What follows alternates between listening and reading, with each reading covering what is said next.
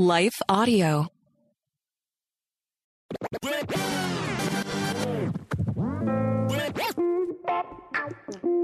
Welcome back to the Gospel Rant Podcast. I'm Dr. Bill Sinyard with Gospel App Ministries. So for you who have just joined us, this is a rant. We're going to go places that most dare not. Don't necessarily think of a 3-point sermon, but we might do some 3-point stuff, but this is going to be a bit looser than that. So it's best to see it as a dialogue. Look, you're hearing my side, but my goal is to be in your brain, and as your brain generates the question, I'm asking them for you on my side of the mic. At least that's the hope. Welcome to those of you who have shifted over from the forgiving path. We're going to be shutting that podcast down so that I can start a new podcast called The Good Enough Parent. We'll tell you more about that. But anyway, welcome all you forgiving pathers. Okay, why rant? I mean, a lot of times in the history of biblical interpretation, application, we get stuck in exegetical ruts. One person said it, then the next person followed them, and then followed them, and followed them, and so on, until we stop mining the passage to see something different and applying it to our current lives. I'm just saying, in the Sermon on the Mount, we got to get it right. It's the foundation of Jesus' gospel and the rest of his life. And I think we've become historically, biblically sloppy. So listen, invite your friends. It could be very eye-opening. Tell your Bible study group, missionaries, pastors. We're cool with all of that. Send it to your email list, Twitter it, Facebook it, Snapchat it, whatever you got to do, get it out. Give us feedback. We encourage that. You won't be the first. Bill at gospel-app.com. We love hearing that. But before we plunge in, many of you already know that the Gospel Rant is now partnering with Life Audio. So that means a few changes. Not too many, but here's one. We're going to take a break to hear from a sponsor. That's right, we've got sponsors. And when we come back, we'll get right back into the Sermon on the Mount. Stick around. Well, good day to you. It's Joel with The King Country, dropping in to let you know that our brand new film, Unsung Hero, is in theaters now. It's Luke here. We've teamed up with the creators of Jesus Revolution to bring you this adventure of a lifetime. It's a powerful, true story about a family uniting, growing in their faith, and facing the impossible together. In theaters now, unsunghero.movie for more information. Rated PG. Parental guidance suggested. What impacts you every day? There is one book that influences almost every aspect of our lives. Museum of the Bible reveals the Bible's impact on your favorite musicians and artists, the way we measure time, social justice, our national monuments, and more. The Bible's impact is all around you. Discover how at museumofthebible.org/impact. Welcome back. Matthew 5:17. Do not think, Jesus says, that I have come to abolish the law and the prophets. I have not come to abolish them, but to fulfill them. Abolish in the Greek is kataluo, which means to detach something as part of a demolition, to ruin it, to end the validity of. Fulfill is pleroo, which is to complete or to bring to a designed end, to fulfill an obligation or a law, a promise or a prophecy, that kind of thing. Okay? Look, we know what's going on. Jesus, a lot of his ministry, he was accused of being against the law, undermining the law. And we have a word for that, antinomian, against, antinomian, the law, against the law. And he was being accused by some religious leaders. It's recorded in the Gospels. Probably not all, but some. And they said he was loosening the law. He was abolishing the law. He was undermining it by his interpretation and the things he allowed his disciples to do. So think about a populist politician who is telling people what they want to hear so that they can get a following. And again, not by words, but actions. So think of eating on the Sabbath. So the Pharisees saw him as being progressive, meaning watering down the Torah and, of course, undermining them and their authority and their teachings. So he's going against what they're saying. He's creating division. Now, look, I'm not into Pharisee bashing. I am sure that there were well-meaning scholars who wanted to know how to get to their goal. I mean, I think a lot of well-meaning people. But I'm going to suggest that their ultimate goal was to, whether they knew it or not, or willing to say it or not, was to experience and know the favor of God. They wanted to hear God say to them, "Well done, good and perfect servant." And of course, this implied that when they finally saw God as the judge, that he wouldn't be angry at them or critical of them or condemn them, his wrath, right? But what they wanted to hear was that they had done a good job, that they were his beloved son or daughter with whom he's well pleased. And that's Pharisees. For the Sadducees, that goal would best be accomplished by temple rites, and in particular the sacrifice. So, look, we're all sinners. The Sadducees would agree with that. But the Torah has defined a way for sinners to get back into God's favor. I mean, theoretically, to avoid wrath and good graces of God.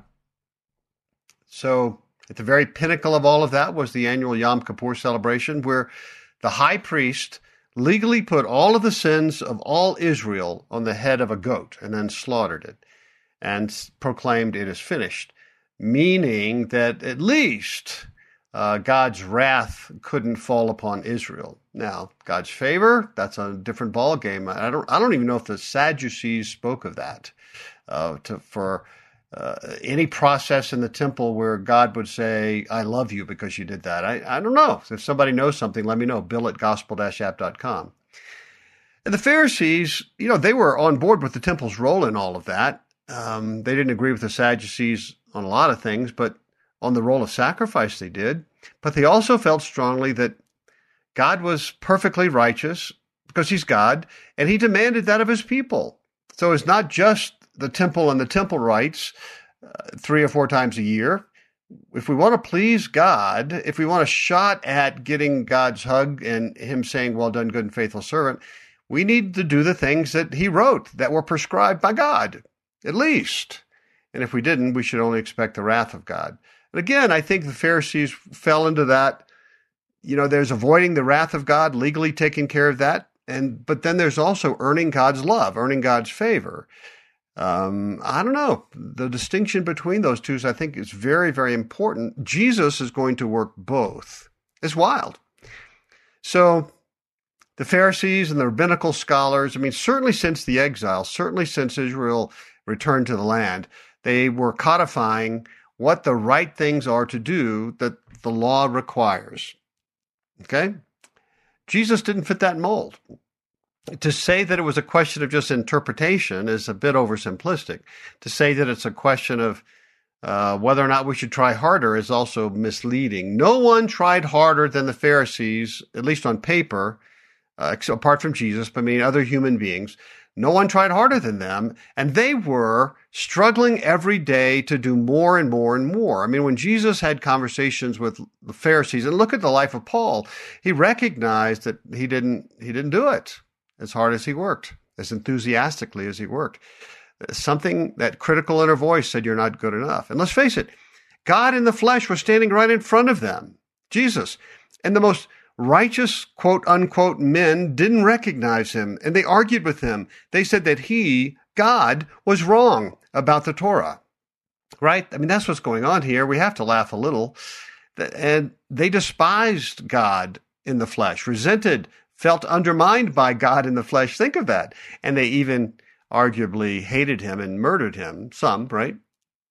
This is how they treated God, and they're claiming to be the most righteous. So, when Jesus says your righteousness has to surpass, I don't know, was he smirking? Was he smiling? Or did he even laugh? Because they're not even close, right? If the best thing that they could have done was to worship God, right? The 10 Commandments, and God is standing right there in front of them, and they did not. So, they broke the first 3 commandments, big time. So they were way off. No judgment. I get it. I think I understand. I'm a recovering Pharisee. And look, they had zero spiritual sensitivity. But by the way, no one else did either. The only entities that really got who Jesus was, it seemed to me, were the demons, because they were the ones who were afraid of him. And no one else hit the ground and worshiped the man Jesus, right? Nobody.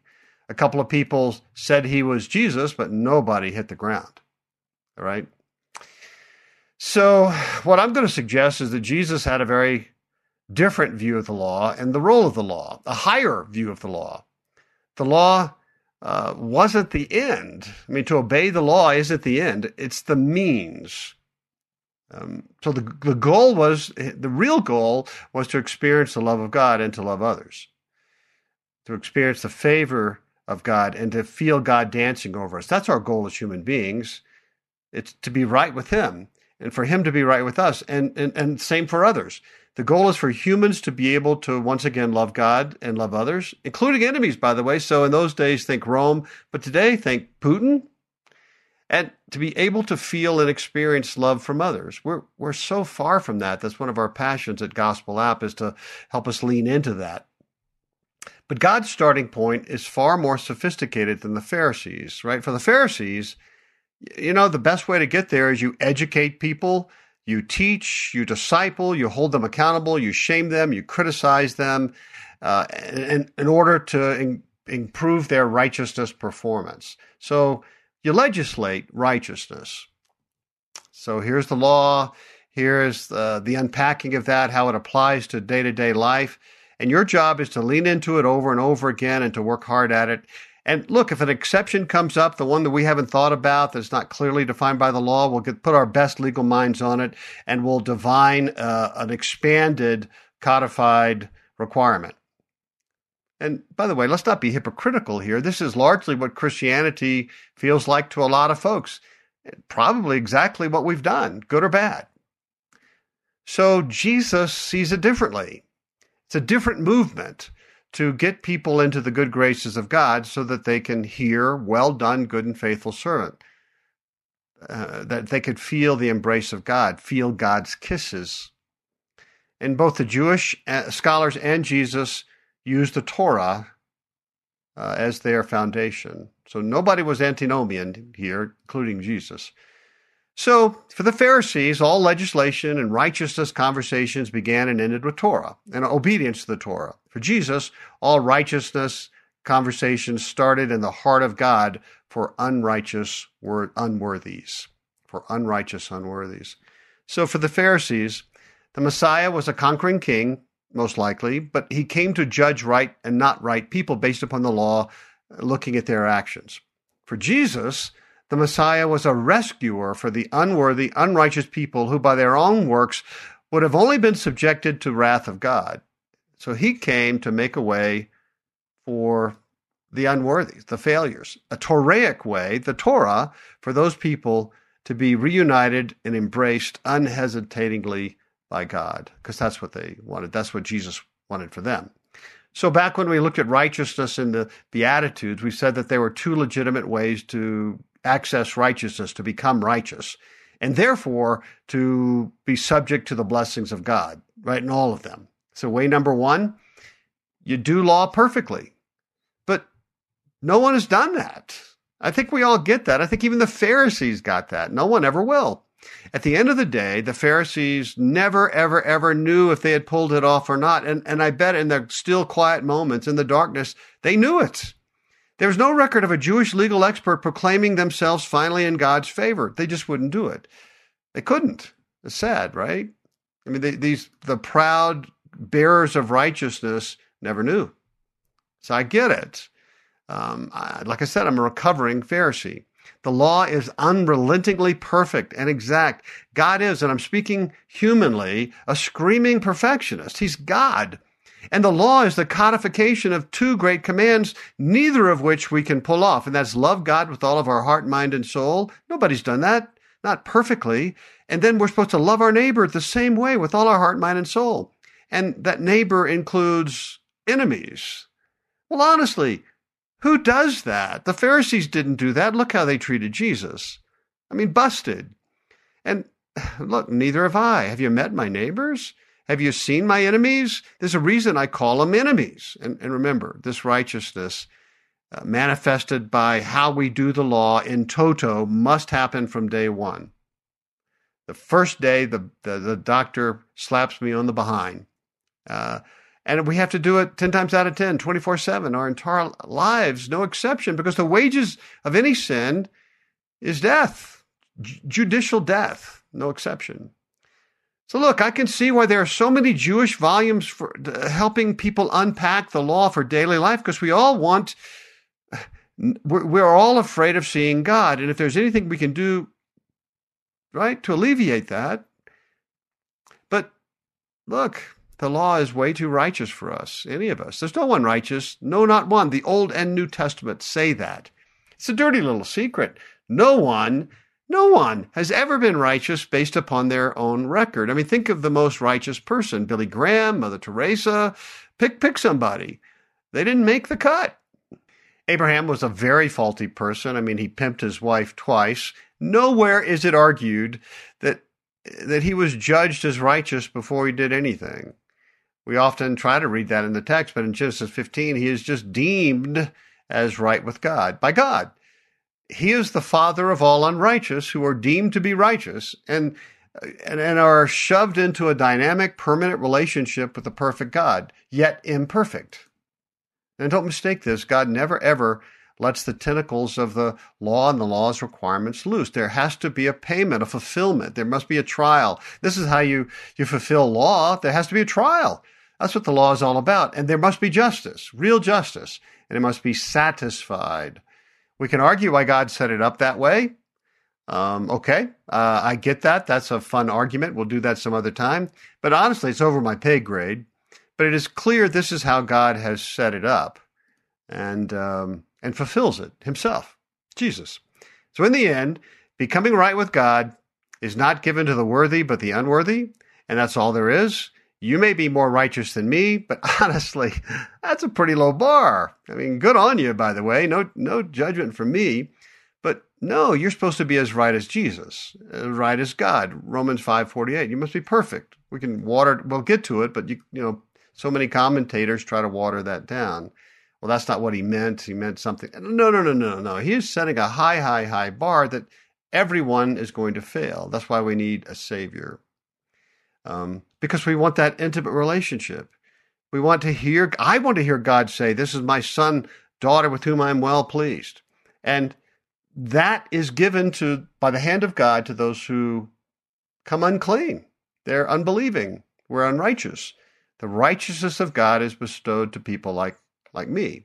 The Christ gift makes people like me, faulty people like me, now right with God, in good status with God.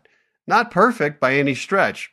I mean, look at Abraham after he was proclaimed right, or Moses or David. We are the loved unlovable. We are the enviable unenviable. All right, Matthew 5:18. For truly I say to you, until heaven and earth pass away, not one iota, not a dot, will pass from the law until it is all accomplished. Pass away is parakomai. It's basically to bring to an end, no longer of any matter or influence. Accomplished is genomai, which really speaks of birth, coming into existence.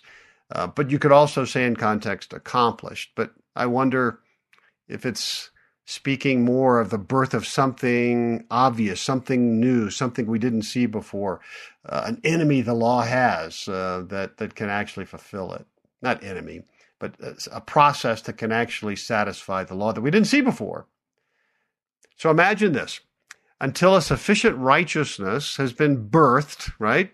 Genomai, birth, that takes the law seriously, perfectly seriously. Look, we're not going to pull it off. We just won't. All the laws, all of our actions, right? Clean hands in Matthew 5:8, pure heart, Matthew 5:8, our motivation. We're just not going to pull it off. We will always fall short, even on our best days. So once again, how do you fulfill the law? It requires a trial. That's how law is fulfilled. A just trial where everything's in the open, is revealed, it's condemned per the law, no more, no less, paid for per the law, no more, no less. And so the law is filled, it's satisfied, it's fulfilled. And that happened for people like me on the cross. For the Pharisees and Sadducees, the ultimate trial was Yom Kippur, which was done at the temple once a year. It's the Day of Atonement. There, they hoped that all the shortcomings of Israel were legally dealt with. Okay? But it wasn't. And we're going to talk about that. But I need to take another short break for our sponsors, and we'll come back to the New Testament book of Hebrews. Okay? See you in a moment. What impacts you every day? There is one book that influences almost every aspect of our lives. Museum of the Bible reveals the Bible's impact on your favorite musicians and artists, the way we measure time, social justice, our national monuments, and more. The Bible's impact is all around you. Discover how at museumofthebible.org/impact. Hi, everyone. If you've been injured in an accident that was not your fault, listen up. We have legal professionals standing by to answer your questions for free. Call now and find out if you have a case and how much it's potentially worth. Call 800-497-4410. I'm here with spokesman John Wolf. So, John, tell everyone listening who should call right now. Well, Maria, first off, thank you for having me here. It's always nice to answer the listeners' questions. Now, as far as who should call in, anyone who's been injured in an accident and think you deserve compensation, give us a call right now. 800-497-4410. You'll find out if you have a case and how much it's potentially worth. Thanks, John. You heard it, folks. Take advantage of this opportunity and call now. 800-497-4410. Advertisement sponsored by Legal Help Center. May not be available in all states. Okay, welcome back. Man, we're in the weeds. I get it, but track us. You'll see how all of this applies to us, right? And we'll also see the conflict between Jesus and the Pharisees a bit better. So the offerings, the temple sacrifices, according to the Pharisees, Sadducees, had a place, and it was a good place. The temple, right? Once a year, Yom Kippur. But they were never empowered. They weren't by nature able to get rid of guilt of the person who brought the sacrifices. They weren't by their nature able to earn God's favor for the person who brought the sacrifice. Listen to the author of Hebrews in 10:1-7. The law, which would include the sacrifice, right? Do the sacrifice for your crimes, is only a shadow. I mean, think of a shadow. It doesn't have the substance. You can hit people with shadows, but it wouldn't make a difference. So the law is only a shadow of the good things that are coming, not the realities themselves. For this reason, it can never, by the same sacrifice repeated endlessly year after year, make perfect those who draw near to worship. And part of the perfection is to have their guilt removed. You come feeling guilty, and according to the author of Hebrews, you leave Yom Kippur still feeling guilt. You may deny it, but it's going to come back up. Verse 2, if it could make perfect, right, would they not have stopped being offered? For the worshipers would have been cleansed once for all and would no longer felt guilty for their sins. But those sacrifices are an annual reminder of sins. It's just the opposite, right? It reminds you of your sins and shortcoming and why when you finally see God face to face, oh my goodness, you're in trouble. Verse 4, because it's impossible for the blood of bulls and goats to take away sins. Therefore, when Christ came into the world, he said, sacrifice and offering you did not desire, but a body you prepared for me. Now we're talking substance. With burnt offerings and sin offerings you weren't pleased. Then I said, here I am. It is written about me in the scroll. I have come to do your will. So Jesus became our resource, the way that we can finally get rid of guilt. And by guilt, I'm thinking this specifically.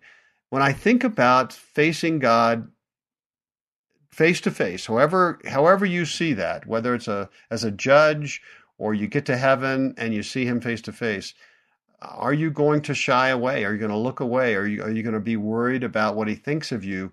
Are you going to look down at the ground like Cain did? Are you still carrying guilt and shame? Jesus' death has the capacity to remove that from us, a little or a lot, on our way to heaven. All right, let me put it a different way. All of those Jews left the Day of Atonement still not feeling good with God, or that God was good with them, still not knowing and probably suspecting that it didn't work. They felt a little guilty for their sins. They were not freed from their shame and guilt. They couldn't look up into the face of God without being afraid that when God sees them, he'll be disgusted or disappointed or angry, right? Now you could lie to yourself, denial, but nobody in all of Israel was free until Jesus. I mean, this is the big deal. Jesus, those people on the hillside felt freedom from their guilt that the Pharisees were longing for. And it was just handed to them. I mean, it's crazy. It's amazing. It's unbelievable. Jesus came so that we humans could feel free from the law's grip, that we could actually feel the favor of God. I mean, feel it, not just know it, but feel it. And so how? Well, the Pharisees are listening to this and saying he's watering down the law, or he's misunderstanding the law. But no, he's going to say, no, I'm actually the one who's taking it seriously here. Matthew 5:19. Therefore, whoever relaxes one of the least of these commandments and teaches others to do the same will be called least in the kingdom of heaven. But whoever does them and teaches them will be called great in the kingdom of heaven. So least, insignificant, most insignificant. I think that's a really good translation. And so Jesus is saying, if you're teaching something different than me, in the kingdom of heaven, remember that's that idiom we've been talking about, meaning this experience of God's favor and blessing and not of God's wrath, this relationship with him. This is God looking at you and saying, well done, good and unfaithful servant. If you're pushing them back towards they need to do this on their own without Jesus, then those people are not insignificantly going to feel anything good from God, right?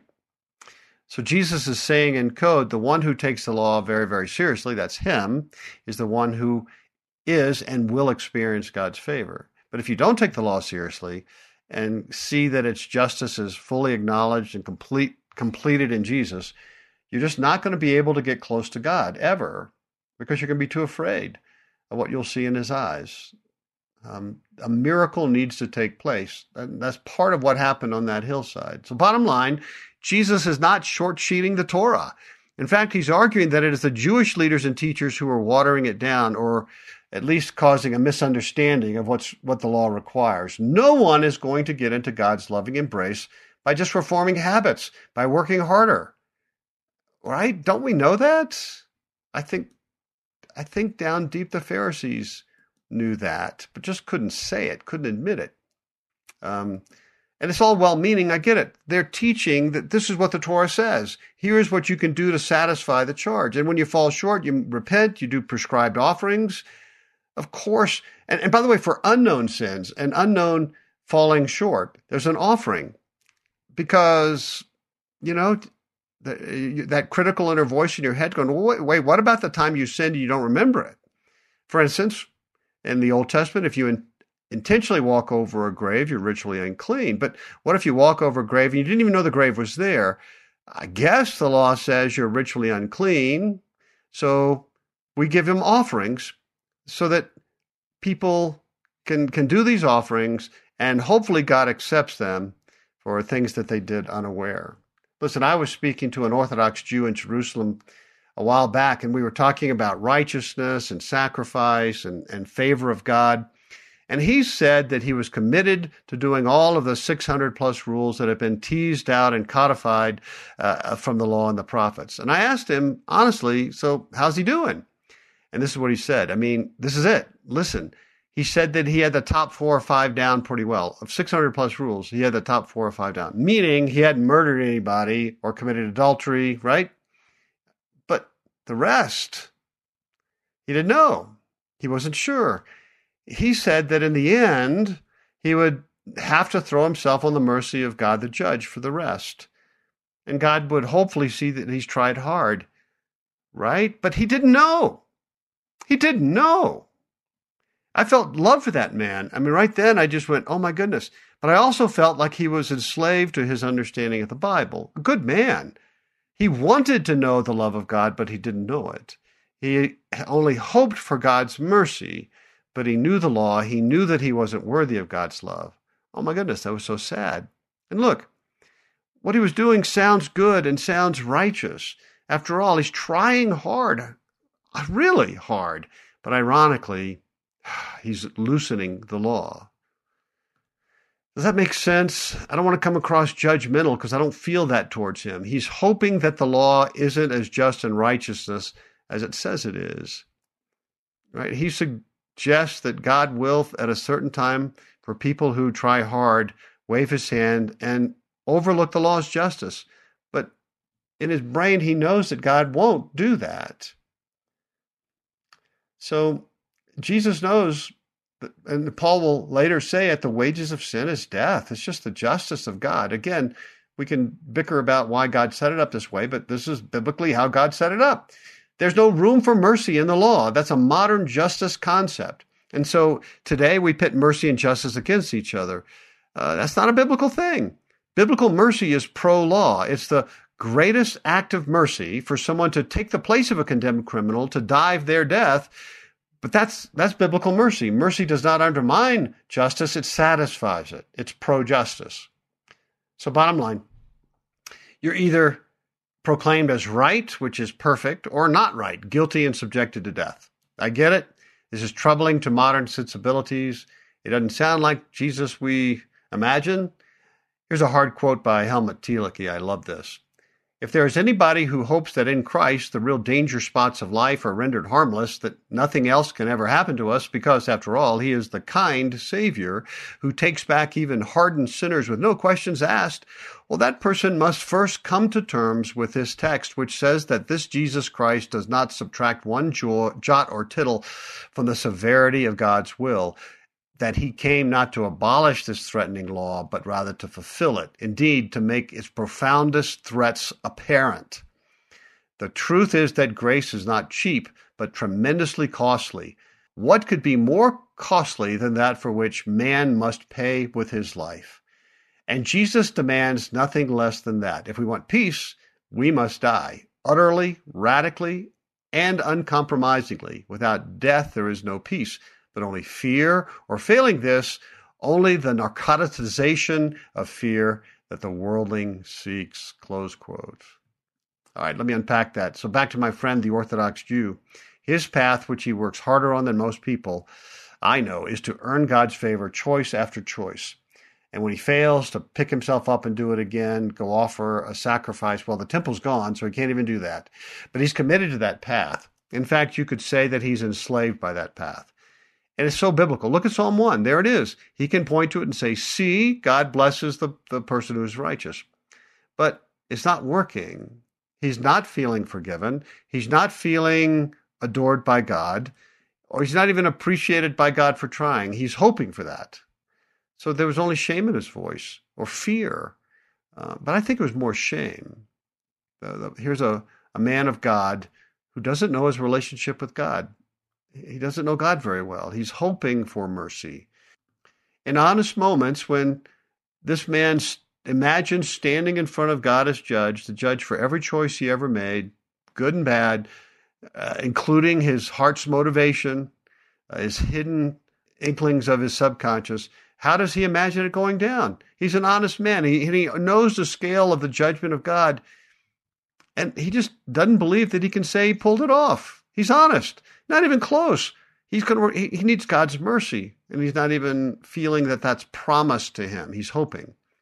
He can't let this path go, this exercise go, right?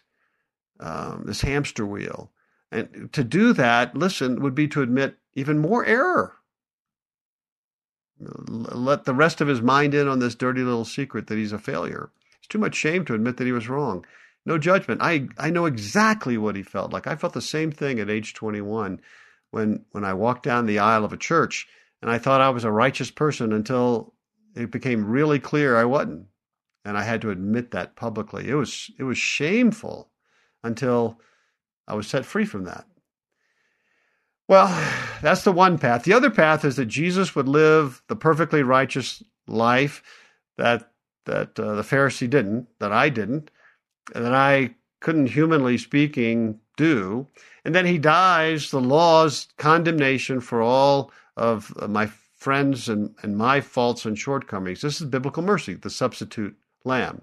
He can embrace that. He can accept that by faith. He can come to Jesus with empty, failed hands, held up, not asking for mercy, but actual justice. There that Jesus would take on his shoulders all of his many, many years-long failings. It's also biblical, Yom Kippur, but to get there, my Orthodox friend must die, meaning his worldview, his heritage, his former understanding, his former identity as an Orthodox Jew, his massive books of righteous efforts, his teaching that to others. He must turn away from that and run to Jesus alone. If you've listened to previous podcasts, I spoke about my high school Bible test in a previous one. He must be willing to bring his record of success, tear it up, and throw it in the trash bin. He must die in those ways to find shalom, including the favor of God, which is what he's longing for. And the moment he does, he's going to feel 1,000 pounds lighter, I did, and even feel God's favor and love for him. Not because he was righteous, because he isn't, but because Jesus did it. It's so hard for us to do. Very hard for adults to do. And the older we get, it's harder still. We have so much to throw away that we have to admit. It's our reputation at stake, right? And why? We hate admitting we got it wrong. Think of admitting decades of righteous efforts, right? But it's worth it. All right, we're going to pick it up here in the next podcast. Let me know what you think. We did get down into the weeds, but we are talking about law and righteousness and the cross. Contact me, Bill, at gospel-app.com. Help us get the word out. We want to get dialogue going. And we're going to start at Matthew 5:20 next time, where Jesus says, "For I tell you, unless your righteousness exceeds that of the scribes and the Pharisees, you will never enter the kingdom of heaven." Take heart, child of God.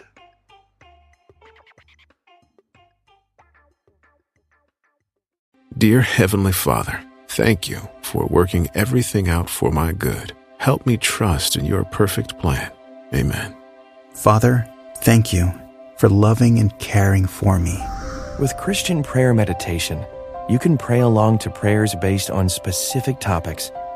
Go to lifeaudio.com or search your favorite podcast app for Christian Prayer Meditation. You can also download the Abide app for biblical meditations at abide.com.